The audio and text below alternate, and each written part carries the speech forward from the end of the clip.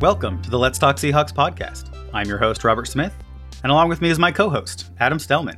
And today, we'll be going over our Week 8 preview episode for the game against the New York Giants. Adam, let's talk Seahawks. Let's. We're coming into this pretty hot. We've now won 2 weeks in a row. The defense has improved for 2 weeks straight. The offense keeps burning and churning. Our rookie running back, Mr. Kenneth Walker III, seems to be a bona fide star at the position. I think we lead the league with rookies in starting positions. We have 5 or 6 right now, right? 5, 6. Boye Mafe. At least 5. Both of them. We have 5. No, 6. Boye Mafe. If you count Kobe Bryant as a starting there position. You go.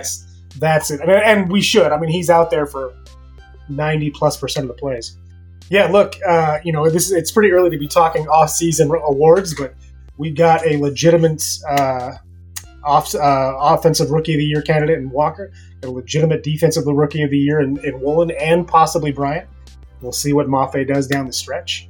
We have a legit comeback player of the year in Geno Smith, unless we face, as we always do, East Coast bias. I can't imagine why anyone right now would be above Pete Carroll or John Schneider for coach and executive of the year, respectively. Yeah, I can agree with that. I think Brian Daboll, which surprisingly we actually faced this week, could push Pete Carroll for coach of the year. I also think Nick Sirianni is in that mix as well. But John Schneider, I think, by far has locked down executive of the year up to this point. I mean, we thought that in 2012 too, but they gave it to the guy who somehow managed to draft the number 1 prospect coming out of college, number 1 overall, and that earned him whatever. Anyway, we're moving on. Andrew Luck's not in the league anymore, so clearly. So, what are your thoughts after your rewatch of the Week 7 game? I pretty much just went over him. I mean, we're on fire. I think the talk coming out of the talking heads about the Seahawks has been, are they for real? Can they keep this going? I think we're getting a little bit taken away from us because of the injuries that Los Angeles had going into our game with them. They were probably, other than the 49ers, our biggest test so far. We clearly failed, got an F for our 49ers game, but we scored an A against the Chargers. This, funny enough, even though we're not going to be, I really doubt that we'll get flexed into that late night spot. We probably should be, because this is the only Week 8 matchup between 2 winning teams, the Seahawks and the Giants. Every other matchup is between a winning and losing team or 2 losing teams. 2 teams with losing records. Look, if we can pull out a win here, it's going to be pretty hard for anybody to look at the Seahawks and go, they're not legit. I do think we have a chance here. It's not like the Giants have faced a very tough schedule thus far. We're coming into this week looking pretty damn good. Yeah, I agree. I think it was a great game last week. I think we had a lot to build up, a lot to build from off of that game.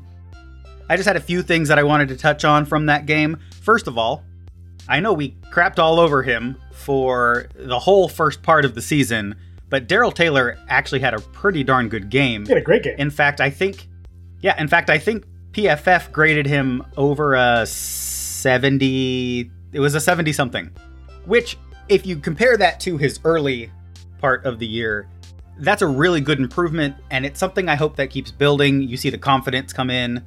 Once again, you gotta put a little bit of that on coaching, a little bit of that on the player, and a little bit of that on Bruce Irvin for that mentorship. Something I hadn't thought about, I actually got this from Corbin Smith from Locked On Seahawks. He mentioned that Bruce Irvin kind of had the same issue coming in. Darrell Taylor was out his whole first year with that knee injury, or leg injury, I guess. And Bruce Irvin played a couple games his rookie season and then was gone for the majority of the season. So dealing with injury adversity year 1. Then came back in. Both guys coming into the league were only pass rushers and had to learn to do other things as far as Bruce Irvin had to. So now he's there to see this guy who's very much in the exact same mold as him, and he can help him along. I really hope that this pairing on the roster really helps Taylor grow, and I hope that mentorship is something that we see and can really push his game along. I really like him as a player, and I wanted to see him grow a whole lot more than we saw those first couple weeks, and I think we're starting to see some small breakthroughs in his play on the field. Yeah, I think this is something the Seahawks seem to have a history of doing, at least especially recently a history of doing, and that they've done pretty well. I mean, Penny said that Adrian Peterson really took him under his wing, and that's kind of when he saw his biggest turnaround, was after that mentorship from Adrian Peterson. Having a guy who, one, has a similar skill set, two, similar draft pedigree, and has really done it in the league. In Urban's case, obviously just having that 10-year career where he's been a fairly impactful player wherever he's gone. Not a superstar, but a guy that can do a lot of things really well, and has built, from his time as a straight pass rusher to a guy that's really a well-rounded player. Look, I still think that we need to make sure we're putting Darrell Taylor in rush packages. Not that he can't be out there in coverage packages sometimes, but the thing the man does well is get after the quarterback, and we need to make sure we're keeping him in a position where he can do that, because he does that really well. I completely agree.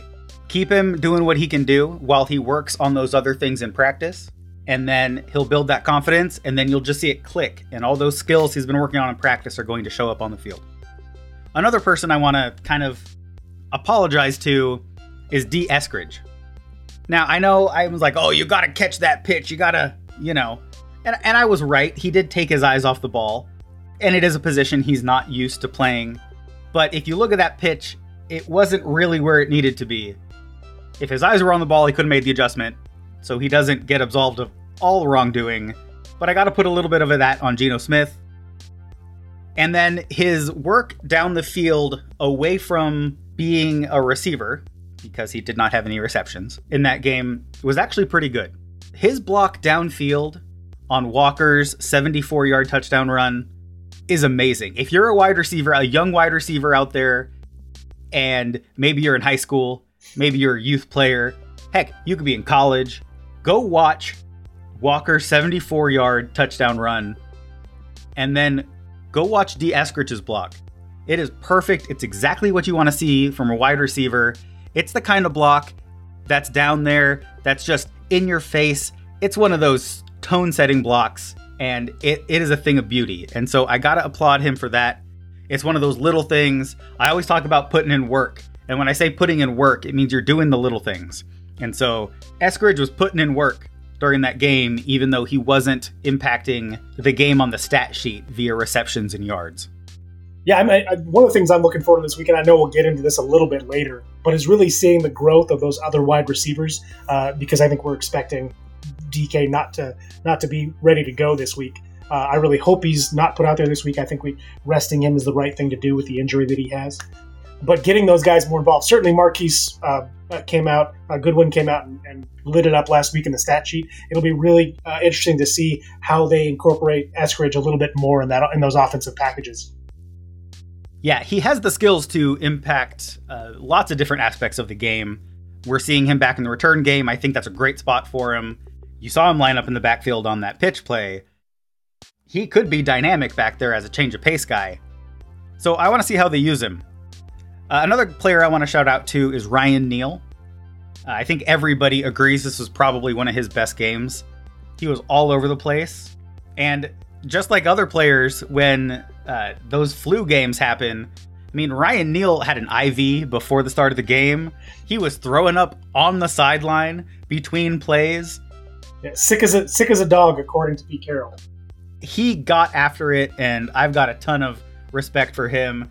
And it really showed on the field. He was out there he put everything he had on the field during that game. PFF rated him, I believe, over a 93. It's one of the highest ratings they've given any player in the NFL this season. I think he's like 4th or 5th for the highest ratings this season. He balled out. We have to applaud that. So thank you, Ryan Neal. That was an amazing game. We hope to see it again. That was awesome. Yeah, and we may need to this week. I mean, the Giants are one of those teams that likes their kind of like deeper crossing routes. and that's kind of where Neal's bread and butter has been. So he may have to have another great game for us to come out with a win. So we often do a league/team news segment on these preview shows. Really, we just recorded a trade deadline special where we talk about some of the happenings that have been happening around the league as far as trades and players moving around. Take a minute, go listen to that episode. It's a little bit shorter, maybe around 15-20 minutes. And that'll give you a lot of what's been going on in the league as we head up to this trade deadline coming up on Tuesday at 4 p.m. Eastern. So the transactions that the Seahawks had this week, there was quite a bit of moving around and designations that were happening. So first of all, they placed cornerback Isaiah Dunn on injured reserve. We reinstated defensive lineman LJ Collier from the injured reserve list. And I think we may even see him this week. I know he's been practicing. He was designated to return a few weeks ago, which allowed him to practice. He's been practicing the last few weeks. I hope we get a chance to see him in the game and see how he fits into this new defensive scheme. We also designated running back Travis Homer and corner Trey Brown to return from injured reserve. As far as I understand this rule, they can now practice with the team for up to 3 weeks. They have any time within those 3 weeks to reinstate them to the active roster. If they don't, at the end of those 3 weeks, then they revert to season-ending injured reserve. Mm-hmm. We also released linebacker Christian Jones and running back Godwin Igwebuike from the practice squad. And kind of to fill those spots, we signed wide receiver Kevin Cassis to the practice squad again. He's been on and off a few times this year. And linebacker Alexander Johnson. Yeah, I was Jones, I think, was the surprise when there was a little bit of hype with him coming in. I thought maybe he might get bumped up to active for this week. Clearly, they haven't seen what they wanted to see from him during practice, and that's more than likely why they released him. There's probably other factors to it as well, but they re-signed another linebacker, so it does kind of. It seems like the door is closed on that, but who knows? We may see him later. He certainly, he hasn't really done anything with the team, so I guess it's not that big of a shocker. I was hoping to see him get some play time, but it is what it is. Now that Bruce Irvin's on the active roster, there's probably fewer linebacker spots to fill anyway. So that's true. I hadn't quite thought about that one yet. As far as our injury report goes, we had quite a few people on the injury report. Now, we're recording this on Thursday. Unfortunately, I have some travel going on this weekend, and so we're unable to record on Friday in our normal slot where we have the game day designations. So we have to look at the participation of players in practice on Thursday, and we'll see kind of how that shakes out. So as far as the players that did not practice, Penny Hart, DK Metcalf, Phil Haynes, Nick Bellore, Poona Ford, Darrell Taylor, and Al Woods. Now, some of these players, I think, have a legitimate chance to not play in the game, and those are all 3 players who got taken out of last week's game. I don't want to see DK Metcalf. Let's get that knee rested. I don't want to see Phil Haynes or Nick Bellore. I am big on making sure you're fully recovered from those concussions. Let's give them time to recover. It will pay off for this team more in the future if we let them sit at least an extra week. And certainly we have the option to do that right now with both Al Woods and Gabe Jackson coming back and likely to play this week. Yes, in fact, Gabe Jackson was a full participant in practice today, so I would expect him to play. Penny Hart was out last game with this hamstring. I don't know how the hamstring's coming along. Obviously, you were a little shy at receiver with DK Metcalf probably being out. Tyler Lockett was limited this week, but he was a full participant today. We'll have to see how that works. I'm not sure if Penny Hart's going to be able to go. He might be doubtful, but I'm not sure where that's going to be. Could we see Derek Young this game? I hope so. I actually would love to see Derek Young. There's been some talk coming out of camp where Geno Smith, I think, and Pete Carroll talked about how Derek Young is ready to play that big-bodied receiver, that role that they have for DK Metcalf out there. So I'd like to see him go up there and muscle guys around, and he looks good in preseason. I can't wait to see him against top-tier NFL players. Al Woods was on the did not participate list, but that was due to the lingering knee injury that he's had, but also was listed as veteran rest. So hopefully that's just him getting ready for the game. get that little extra day of rest. As a gentleman past his 20s, I can attest that I myself occasionally need an extra day of rest. You're about to be past your 30s, buddy. I actually am past my 30s. Well, that's right, 40 this year. Yeah, I forgot. Yep. I am dating myself on the podcast. All right, so our limited participants in practice was safety Ryan Neal with an ankle injury that he's been dealing with. Obviously, we want to see him out there, especially after that amazing game he had last week. Yeah, I mean, look, extensive people on the reporting. I do expect us to be kind of fairly healthy coming into this game. The Giants have a pretty extensive, well, I shouldn't say extensive, but they have some significant guys on their reports as well. A few guys that were on the report, tight end Daniel Bellinger, who did not participate. Let's see, offensive guard Bennett Breeson was also did not participate. Kenny Galladay, wide receiver, did not participate. Evan Neal, who's been dealing with a knee issue now for a couple of weeks, did not participate. Let's see, they also had an outside linebacker with a quad injury. I'm not going to, I will. O'Shane Jimenez, I believe is his name. He did not participate. And they had a couple guys limited, including Leonard Williams, their defensive end, cornerback Jason Pinnock, and another guard, Tyree Phillips. Obviously, the big deal here is not having Evan Neal out there. If you looked at just contract, you'd say not having Kenny Galladay might be a thing too, but he hasn't done anything with his $15 million a year, so I don't know how much of an impact that's going to be on the game. However, they did also trade Kadarius Toney, so they are looking a little thin at wide receiver, if you want to put it that way. But they've still got a pretty big group of guys that'll be catching the ball from Danny Dimes. So, but I do think the biggest impact is not having their rookie offensive tackle out there, Evan Neal, a guy who was incidentally drafted, first player at the offensive tackle position drafted. I don't know if that was 2 or 3 spots higher than our own Cross, but he has not looked great this year. He's been struggling. And so even though he won't be out there more than likely, that should give us some opportunities to get after Danny Dimes, which will be a good thing. In fact, that kind of leads us into our 5 keys to success for this game against the New York Giants. Our first one is we have to contain Saquon Barkley. I mean, he is their number 1 threat. He is probably one of the top offensive threats in the league. We have to find a way to contain him, especially with our history of run defense this season. Yeah. Yeah, look, Saquon's an animal. I mean, he is a big-bodied dude. He runs hard out of that backfield. But he's also involved in the passing game. So he's going to be involved in checkdowns if we are in a position to get after the quarterback. But definitely limiting him is going to limit what they can do on offense because he is the engine that offense runs on. Look, we talked when we played against Arizona about shutting down their running game.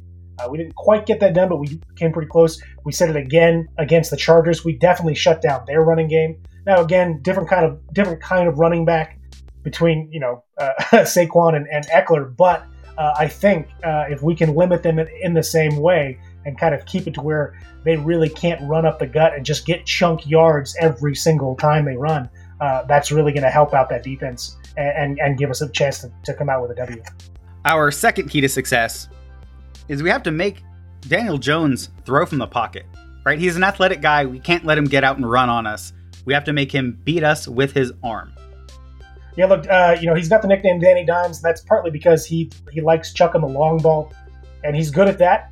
He's not so great with the rest of the field unless he's getting outside the pocket and he's on the run, which is another thing he can do really well. He's the second leading rusher on that team and has more rushing yards than several running backs. Look, their offensive line is coming to this game hurt. If we can get that pocket to collapse, he's going to have to get outside, and that's where we need our linebackers to contain. And if they can do that, he's going to have to start throwing down the field. And hopefully what that means is we'll be getting those receivers in one-on-one matchups, which I think leads us into our third key to success, which is win one-on-one matchups on the outside. We need the secondary to lock down those receivers. They're an offense that actually kind of reminds me a little bit of what the Seahawks looked like for the last several years with Russell Wilson leading the way, where it's big chunk plays down the field was kind of our bread and butter. That's what the Giants like to do when they're not running the ball. They like to get big pass plays down the field. And that, and so they're rolling Danny out to kind of get out of the pocket and see those kind of long balls. And, we've got the corners and the secondary people to do it. We just need to make sure we're locking those guys down. Especially when you try to stop a running back at the quality of Saquon Barkley, it's going to put your corners on islands. And that works. We have corners that can handle it, but they need to win those matchups. Our fourth key to success, we flip over now to the offensive side of the ball. We need to utilize tight ends in all aspects and use those tight ends to control the line of scrimmage. Yeah, I know this is going to lead us to our final key to success, but when we're running multiple tight end packages, the Seahawks offense works. 2 and 3 tight end packages, because when we have 3 tight end packages out there, people are expecting a run. And though we have done that, we've also taken advantage of the play action play there. We need to make sure that we're getting on the same page. The one negative I would put on Geno the last couple of weeks is he hasn't quite been on the same page, it seems, when he's been passing to his tight ends. If he can get that right and they can get on the same page, we can we should be able to get chunk plays over the middle, keep the offense going, and making sure we're opening up those one-on-one options for us on the outside that I think our receivers will have an advantage at. Yes, and our final key to success, we saw it last week. We got to release the dog. We got to release K9. We got to get Kenneth Walker 20, 25 touches this game. He's shown us what he can do toting the rock. He's a player we need to lean on. That'll open up the passing game, allow Geno to do what Geno needs to do, open it up, have a lot more fun. But it all starts with getting Kenneth Walker the ball. I would like to see us go out in the big formation on our first drive, start it right off with 3 tight ends out there, run the ball straight at them, do it again on the second down, and then on third down, if we're short, go ahead and run it again. If we need it, 4 or more yards, show them the same set and then release those tight ends. We need to let Walker lead this team in the beginning and then shut the door in the end. Because if he can do what he did last week, where he's running for big chunk yardage and long touchdowns, that's going to take the air out of the Giants real quick. Yes, it will. And now if we look at the different position matchups going into this game, it gives us a real idea of perhaps which team has the favor in the offense and the defensive parts of the game. So when I look at this quarterback matchup, Daniel Jones was higher drafted. He had a higher profile. He's in a bigger city, bigger market. But I'm going to give this matchup to Geno Smith. I mean, the man is playing lights out, efficient, and efficient is what we need on this football team. Look, Danny Dimes. He's got the nickname. He's certainly got the pedigree. He's definitely an athlete, but so is Geno. And Geno is just playing better football. Also, Geno takes care of the football a lot better than Danny Dimes does. I fully expect our secondary to have opportunities to pick Danny off. I don't really think their secondary is going to have the same options or advantages with Geno passing the ball. So Geno Smith. Yeah, I'm hoping our secondary can find one of those dimes and just stick it in their pocket, take that back to the house. Now, how about this running back tandem? I love Kenneth Walker, but I got to give this to Saquon Barkley. I mean, he is special.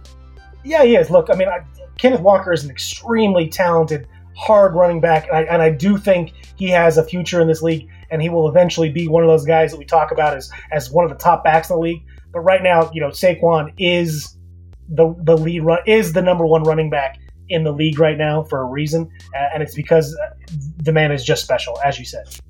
So it's close, but yeah, I got to give it to Saquon. Even with DK Metcalf probably being out of this game, I've still got to give the wide receiver matchup to the Seattle Seahawks. Yeah, look, the Giants don't have a guy that is the number one guy. They don't have a guy that's a go-to guy that's always open and catches the ball.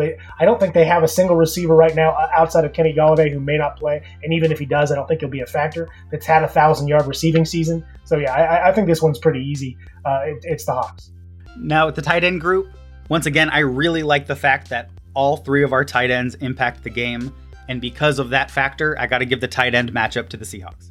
Yeah, I mean, yeah, absolutely. I think it's pretty clear that the Seahawks win that matchup. As far as the offensive line goes, I've been very critical about our offensive line. Obviously, our rookie tackles are playing really well. Our interior line has been playing subpar for this entire year. They've had a couple good moments of games, but overall, it's an area that we definitely need work on. But with that said, given the injuries that the Giants have, I'm actually giving our offensive line matchup to the Seahawks, which might be for the first time this whole season. Yeah, look, if we're talking about what our offense can do against their defense, our offensive line does against their defensive line and vice versa, I would have to give it to us because I do think that Waldron is going to make sure and put our offensive line in positions where they're going to succeed. So this means more power running to the outside, more traps, more pulling guards, things to take the pressure off that interior offensive line. And if he does that, it's no contest. Now, when you flip sides of the ball, we go over to defense. We look at this defensive line matchup. I weighed this one back and forth, but I've got to give defensive line to the Giants. Oh yeah, for sure. Look, there's talent on both sides, but clearly their defensive interior, especially their front defensive line, has been playing better. They're not giving up the big chunk plays on running like we are. Done pretty well about collapsing that interior pocket, which is why I said it's really going to be an onus on our offensive coordinator to make sure we're putting our guys in a position to win because they can wreck the game if they want to. Yes, they can, and so can their linebacking core, who I also had to give the advantage over the Seahawks. Listen, they got Kayvon Thibodeau, Jalen Smith. Even just those two names alone kind of make you take a step back when you're looking at this group. I like Tate Crowder. We'll see if O'Shane Jimenez can go this game, but I like their linebacking core. I think they match up really well. I think they're going to be difficult for our offensive protection to pick up. So I've got to give the edge in the linebackers to the New York Giants. Yeah, I probably have to agree with you. I do think they're just as, maybe not just as, but similarly suspect when it comes to coverage with their linebackers. I do think we can take advantage of that with our tight ends for matchup. But I do think we're going to have to make sure that our tight ends are really in there to support the run game to make sure that those linebackers are not getting penetration. But yeah, I would agree. Now, when we look at the secondary, I think our safety play is above their safety play. The corners, Adoree Jackson, great athletic traits, but he's not Tariq Woolen athletic traits. Fabian Moreau is playing great. I got to give it to the Seahawks, though. Look, they've got talent there for sure. I don't think they've got a guy that can keep up with Marquise Goodwin down the field. I don't think they've got a guy that can. They don't have a big body guy that can match up if Jareek Young gets some play time. And there's no one that's going to keep Lockett from getting open. Plus, we've got tight ends that can stretch the field if necessary, and none of those corners are going to be able to lock those guys down. So yeah, I'd definitely give the secondary less. And once again, it's almost a formality at this point. When we come to special teams, Myers is actually doing really well this year. And, of course, Michael Dixon is Michael Dixon. So, of course, I give it special teams to the Seahawks. Not to mention also that our gunners and the guys that have been running down there to help on punt support and special teams have been doing a great job, especially these last couple weeks. So, yeah, that's pretty much no contest for me. Now, I added coaching staff back onto this list for this week. And the funny thing is I added it back and then I gave it a push because Pete Carroll and that staff, they're doing great things, but there's something special about Daboll. I mean, he, dare I say, has a little bit of Pete magic going on right now with the Giants. Look, he's turned them around for sure. I mean, you look at where they were last year and what they looked like and look at them this year, it's night and day. Certainly Daboll, like we said before, Daboll may be in that mix for Coach of the Year, and there's a reason why he's in that mix. It's pretty close. I'm still going to give it to the Seahawks. Look, Pete Carroll has the experience. He's been there before. He's won in big games. And I think that this team is behind him 110%. So I'll give a slight edge to the Seahawks on coaching staff. This game was a hard one for me to go with predictions and try and figure out what the score is going to be. I do think that the Seahawks are going to pull out the win. I think it's going to be a little less scoring on our side, but I'm still going to give us our kind of median of 27 points, and I say we hold the Giants to under 20, so I'm going to go 27-17. All right, we were actually kind of close. I made it a little higher scoring game. My prediction for this game is the Giants will score 18 points, and the Seahawks will score 31. I think our defense has been stepping up, and that trend's going to continue. All right. Hey, look, we've got the 12s at home again, so I think they're going to be a factor, hopefully. So I agree that the Seahawks should be able to pull out a win at home. All right. Well, thank you for listening to the Let's Talk Seahawks podcast. This is our Week 8 preview for the game against the Giants. We'll catch you next time. Go Hawks. Go Hawks.